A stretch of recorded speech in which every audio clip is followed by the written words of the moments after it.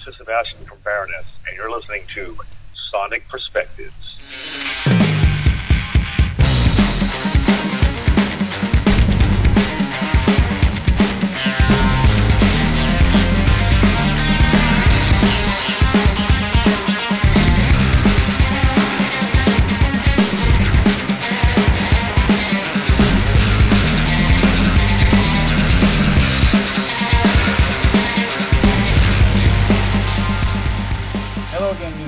And welcome to another interview for Sonic Perspectives. I'm talking today to the drummer of one of the most intriguing bands in the alternative music scene these days, Mr. Sebastian Thompson of Baroness. Hey Rodrigo, how you doing? Good, man, good. It's great to have you here with us today. Right on. Yeah. First of all, congratulations on the new Baroness album, Golden Grey. And as a fan, I should say thank you for it. This one instantly turned out to be my favorite Baroness album. Amazing. That's great to hear, man. Because when we made it, we thought, hey, this might be a little bit strange for old school Baroness fans, but I think people are into it, so that's always good to hear. Yeah, well, it's very melodic, a lot more so than the previous ones. I think, at least in my perspective, that's anyway. True. Yeah, that's true. Let me start by asking you. I've seen the band being referred to as a metal band in a bunch of places, a bunch of websites. Are you okay with being labeled metal? Because in my opinion, that's a huge simplification. Yeah, I agree. I think it's more complicated than that. I think that Baroness is an ex-metal band, not even post-metal, because post-metal is an actual genre. Yeah, we just used to be a metal band, and I mean, this is maybe from a drummer's perspective, but if you're not playing double kick drum, is it really metal? Right on. I agree. Yeah, that's one way to put it. I mean, we are a rock band that definitely takes elements from metal, but I wouldn't say we're a metal band, no. Yeah, well, that's not to say, of course, that you don't have your metal moments. One of the new song Sure. Seasons, for example, the drumming is pure metal, blast beats and everything, right? Yeah, there's some blast beats going on for sure, yeah. Yeah. But it's still, I mean, the intro drumming for the first verse sounds kind of more like a Stuart Copeland kind of thing, honestly. Oh, yeah. It's kind of all over the place. Yeah. One of my favorite ones in this release is I'm Already Gone, which has a very cool beat. What came first on that song, the melodies, the lyrics, or that beat? That actually, what came first was a guitar part that Nick had written, which got really totally reworked almost to a point of being a new guitar part. But that song kind of went in circles. Okay. And, I mean, that beat, I came up with it sort of independently. I actually came up with it because it was kind of difficult for me. Mm-hmm. Sometimes I want to play something that's a little more linear or abstract, and so that's why I came up with it, and then I made a little recording at home in my home studio, and I sent a file to everybody, and then we just slid it in there, and then of course we recorded everything in the studio, but right. But yeah, that one was put together piece by piece. Okay. And on a side note, you joined the band for the Yellow and Green tour back in 2013. Were you a fan before you joined, and what drove you to audition for the band, to choose this band? Yeah, I was a fan because my brother saw them playing opening for Meshuggah, and we were old school Meshuggah fans. And okay. You need to check out this band, and. But I didn't. I was a fan, but I wasn't really. I mean, I knew about the accident, but I wasn't like sort of keeping up with the day-to-day events. And then what happened was that a mutual friend of ours put John Baisley and myself in touch, and then we started talking, and started learning songs and rehearsing and whatever. And it wasn't ever really like an official audition. But okay. I guess it was, but it never. I mean, it was always very friendly and casual. I see. In the beginning. Yeah, and you just mentioned the accident that happened. It left an indelible mark on this band. Is this still talked about by John, the crew, and others around the band, or not really? Not much. I mean, I think that John. I mean, at this point on the bus, I think John's the only one that was on the bus during that crash. Now, I think everybody, Pete left. He wanted to work on his business, and Alan and Matt were kind of a little bit more messed up physically. I mean, Alan's back kind of hurts. He can't really tour and play drums anymore. Right. And the crew, I mean, that was a European crew. we're in America now, so Oh, okay. yeah. So it's really, I think Johnson's he's the last one here. He doesn't really talk about it much, honestly. I see. And one thing that always caught my attention is how many fans are drawn to the riffs or to John's voice, but for me it's always about the groove. Songs like Chlorine and Wine, for example. Yeah, Little Things. What I want to hear. I'm my man. Yeah. Man, I'm always attracted to the groove in those songs. I don't know why, but it's what stands out to me. Yeah. And what were... You know what's funny? I'll tell you a funny story. Yeah. We played live on this tour. Everybody's always screaming like, Gina and John, we love you. And then like every 10th scream will be rhythm section. That's I think it's totally a hilarious thing to Yeah, out at. of course. Yeah. What were some of your influences as a drummer? You mentioned Stuart Copeland right before, but Stuart Copeland is a huge influence on me. I mean, it's a little bit. I don't really play like him. Mm-hmm. He's a very what's the word I'm looking for? He's a unique player. You know, it sounds simple, then you try playing along to it, and you're like, what the hell is he doing? He's not even playing the kick drum on the one half the time. Yeah, and He's playing it somewhere else, you know. And he raises his hand too. He's raised his arm way too high when he's beating those drums, right? Yeah. He hits so hard. That's one thing that people forget when they try to learn his parts. He's totally wailing on those drums. Yeah. But what I love about him, I mean, I love a lot of specific technical things about him. I love the fact that he normally a rock drummer will improvise between the kick and the snare. Mm-hmm. But he improvises between the kick and the ride, you know, and the snare just stays as a backbeat. Right. Very cool. Yeah. But well, just more in general, what I appreciate about him is that he's so particular sounding, and he really thinks about what he's playing and why he's playing it, and he's instantly recognizable. And it's the same thing goes for John Bonham. You know, it's like not only was he a great drummer, but he wrote great drum parts, and that's what I really appreciate. You know. Yeah. For example, Ian Pace from Deep Purple is technically a better drummer than John Bonham, but he just didn't write as cool parts. They're just not the composition side of it just isn't as good, you know. Yeah, I agree.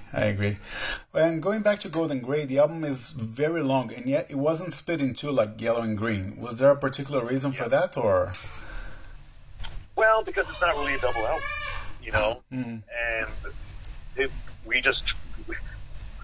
I think since vinyl has stopped being the main medium for music, we've kind of sort of music in general. We've gone away from the idea that music has to be sold in units of 45 minutes. Mm-hmm. Because that's what it was. It was either 42 minutes or 90 minutes. Those are your two choices, right? Yeah.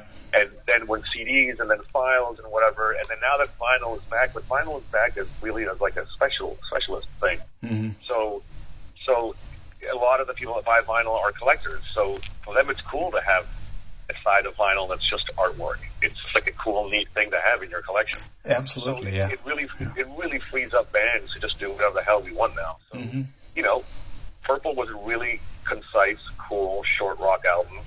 Yellow and Green was a double album. So we said, hey, let's do something. Let's just include the weird stuff we want to include, but maybe not as long as a double album. I see. Yeah. And the use of those vignettes or interludes or whatever you call it is not something new to you, but this time around you took it to a different level.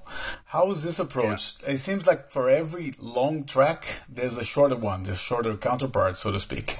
Yes. Yeah. Well, one of my favorite things about what we did with the segue pieces is that they're actually kind of longer than a segue should be. Yeah. Which I really like, because I think there's a weird sort of attitude that people have when a segue track is maybe a minute long, that you don't really take it that seriously.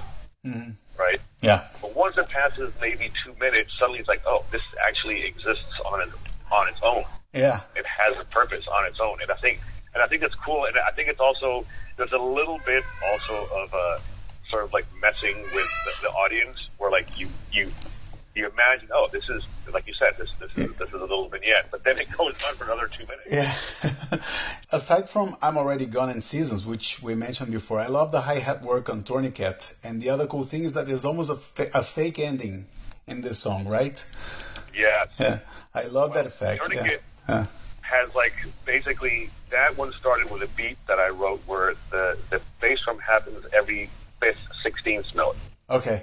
Right? Right. And that's why those accents come in a weird spot. Now, if you take those accents and you fade out the the snare and the hi-hat, you have another completely different BPM. Do you see what I'm saying? Yeah. It's like a polyrhythm. So that's why the ending of that song is we're doing all those hits that happen in the song. They're already there. We just fade out the backbeat and suddenly becomes a completely different tempo. Oh, okay. That's a cool effect. In your mind. The tempo actually has never changed. Tempo is... Oh, I see. In your mind, it sounds like a different tempo. Okay, very cool.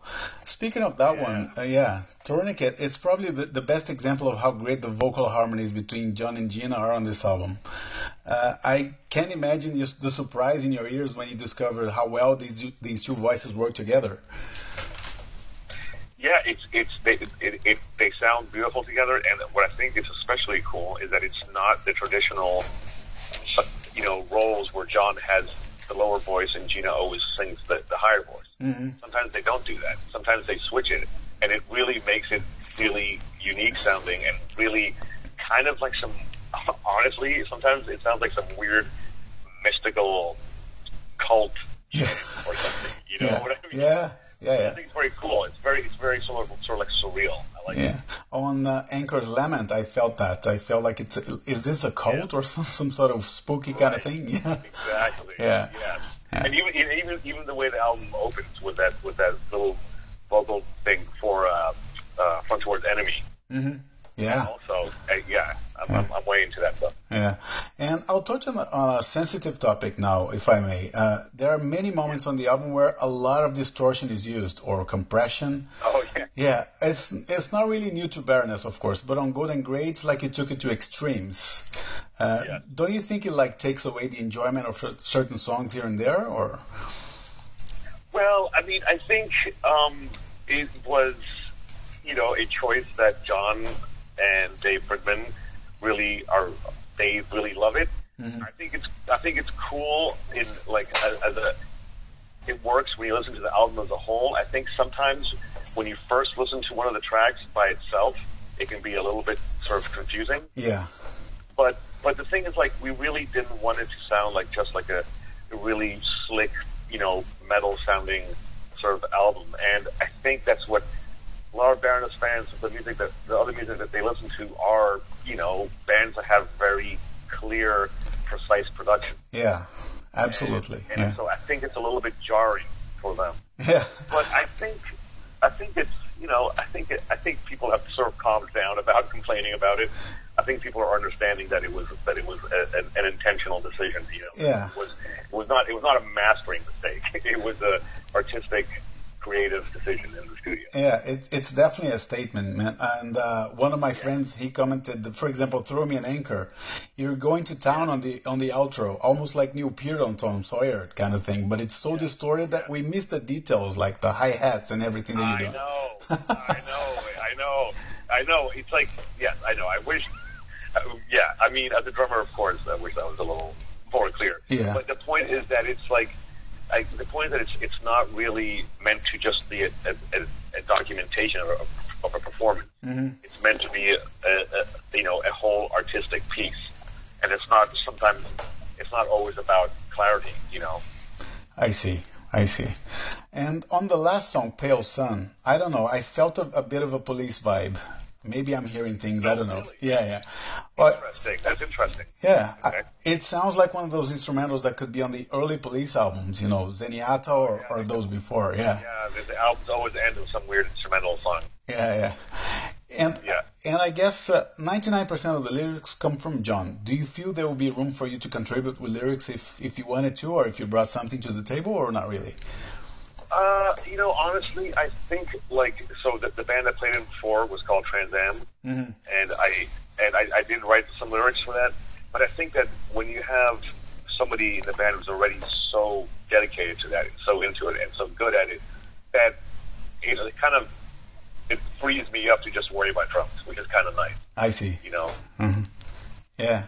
So because like in Trans Am, sometimes the other guys, wouldn't write lyrics for something, and then I would, Mm-hmm. But that's not the case here. That's not the case. John will always write lyrics. I see. So it is liberating for me. I see. And I know of bands where the writers have to bring a song almost fully done or the idea almost fully completed, or else it's not used. Is that the case with Baroness? I mean, how do you guys work? Do you throw ideas out of each other? Or? No, people definitely, people bring in, the demos we bring in are usually just our own instruments most of the time. Okay. And we leave everything up to everybody else. I mean, so a lot of the full band stuff will start with me sending drum loops that I record at home to John, and then he'll pick the ones he likes. And like, for example, like in each idea, I'll give him like 4 variations of the groove and like 2 fills. Okay. And it's all to a click track, and he can sort of build up the track how he wants. You know what I'm saying? Mm-hmm. Of and course. Then he can start writing to it, but then Nick will send us either guitar or bass or synth parts, and Gina does the same. There's very rarely is it a complete song. I'm trying to think if that happened at all. Mm-hmm. Okay. Pretty much I mean, once or twice things start from a jam where we're all jamming together. Like Pale Sun started like that. That's okay. Definitely the product of a jam. But usually we usually need like some sort of kernel of an idea, mm-hmm. some seed to start from, and then we go from there. Okay, I see. And from the fans' reaction and the buzz this album generated, I feel like you've never been bigger than now. Do you feel that way? Is that one of your goals as a band, to grow more and more, or do you want to stay in the alternative circle? We definitely want to grow as long as you can still make the music you want to make and grow. Why not? I mean, the only time growth is a bad thing is if you're making sacrifices, artistic sacrifices. Yeah. Which we're not. In fact, I think we're making even weirder music now. Yeah. so Absolutely. That's a win-win for me. But I think, I mean, the last tour we did was a co-headline with Death Heaven, which was a super fun, amazing tour. Yeah. And that tour we hit like the big cities in the U.S. and Canada. Mm-hmm. And on this tour, we're doing the cities that we didn't hit on the last tour. So, like, for example, we're in Omaha tonight, which is not as big as other cities in America. So it's hard to gauge if we're quote bigger. I see. The cities are smaller, but every night's been super fun, super awesome, and packed rooms. So it's been great. I see. And you got nominated for a Grammy for the song "Shock Me." We were just talking about popularity and fame. Did you guys attend the ceremony, and what was that like for you guys? We definitely did attend the ceremony, and we never ever. First, we never thought we'd be nominated. I never even daydreamed about that as a kid. I never thought about that ever. Right. And then we never thought we would win. Right? So we were like, okay, this is going to be fun. We're going to buy some nice suits, and we're going to go to LA. We're going to party for a weekend and see some friends and have like a really weird experience. Right. So that was the attitude we had. And then we went to the ceremony, which is the metal section is during the day. It's like the matinee. Okay. And it's in this big auditorium, and there's all these awards happening, and there's like a house band and this and that. And as we start getting closer and closer to our category, we turned to ourselves and we're like, wait a minute, guys, what if we do win? Like we've never talked about it. We've never actually said, well, what do we do if we win? Like, does anybody have a speech? Like, what? We never mentioned it. I see. Suddenly it's like getting closer. We're like, fuck, like what if we win? This is, oh my God. And then like, as it gets closer and closer, suddenly we're like, guys, we might win. You get this sort of like weird mania. And then when they announced Megadeth, I was like, fuck.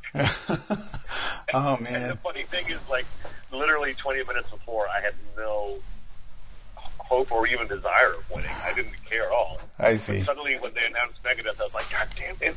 And then, so Korn was also a nominee, and they immediately got up and walked out of the auditorium when Megadeth won. Jesus. Which I thought was hilarious. And then the other awesome thing was that when Megadeth, as they were walking to the stage to collect their award, the house band played Master of Puppets. Oh, yeah, I remember that. Oh, Jesus, man. We still don't know if that was an accident or if that was intentional. Yeah. I don't know. Oh, my God. I remember the occasion. I completely forgot it was that year. Yeah. They started playing Master of Puppets, and we looked at each other, we're like, oh, my God. What? And these guys feeling. Yeah. Oh well, going back to Golden Grey, you did videos for all songs on the album, and the whole thing is on YouTube now. Is this a profitable way to release music these days? I mean, with the YouTube views and whatnot, or not really? I mean, the videos we did are not all of them are like videos. Yeah, just a song and a background. Yeah. Just some images, you know. Yeah, I mean, we did that so that people can actually hear the actual version. Mm-hmm. You're not somebody who downloads a file and then like converts it and uploads it, and what you know, it gets all sounds crazy and weird, and whatever. So yeah. So people, I mean, I definitely when people are, hey, check out this band, the first thing I do is I go to YouTube. You know, yeah. I think that's pretty normal nowadays. Yeah. And we do eventually want to make actual videos. I think we've done maybe 3 now. Yeah. I think 3. But I think I think we want to do some more. And another cool thing that we're doing is that we are multi-track recording a lot of the shows, and we are filming a lot of the shows with multiple camera angles. So then we can, when we get home, we can edit some of that and upload some of the live stuff. Because people always upload iPhone footage, which is great. Yeah. Because we can see how we played that. But it's an iPhone, right? So it never sounds or looks like it. Yeah, quality-wise, it's not great. Yeah. Mm-hmm. Yeah. So this is like a fun thing to do, and it's a chance for people that don't make it to the shows and don't know us, a chance for them to see what it's like live. Yeah. Well, you're not coming to Toronto this time, where I'm located, so I'll take advantage of those videos. That's okay. Well, we haven't really. I mean, the Death Heaven tour was before the album came out. Yeah, I remember that. Yeah.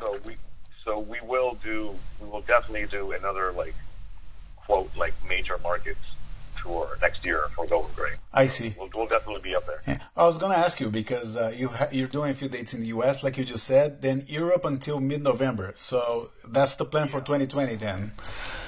That is the plan for 2020. Okay, very cool. And, well, are you able to pick a favorite song from Golden Grey already, or not really? I don't have a favorite, but one that we haven't played yet on stage is Front Towards Enemy, so that is a cool one to listen to. Oh, very cool. I was asking because we are reaching the end and we want to close the interview with a Baroness song picked by you. So thank you so much, man. Yeah, let's do it. Yeah. Let's do Front Towards Enemy. For sure. Yeah. Thank you so much for your time, Sebastian, and I wish you a great tour ahead. All right? My pleasure. Thank you so much. For our listeners out there, thank you so much for listening to this interview, and please follow us on Facebook, Twitter, and YouTube. We're gonna finish now with the song Front Towards Enemy from Golden Grey, the latest Baroness album. Take care and stay metal.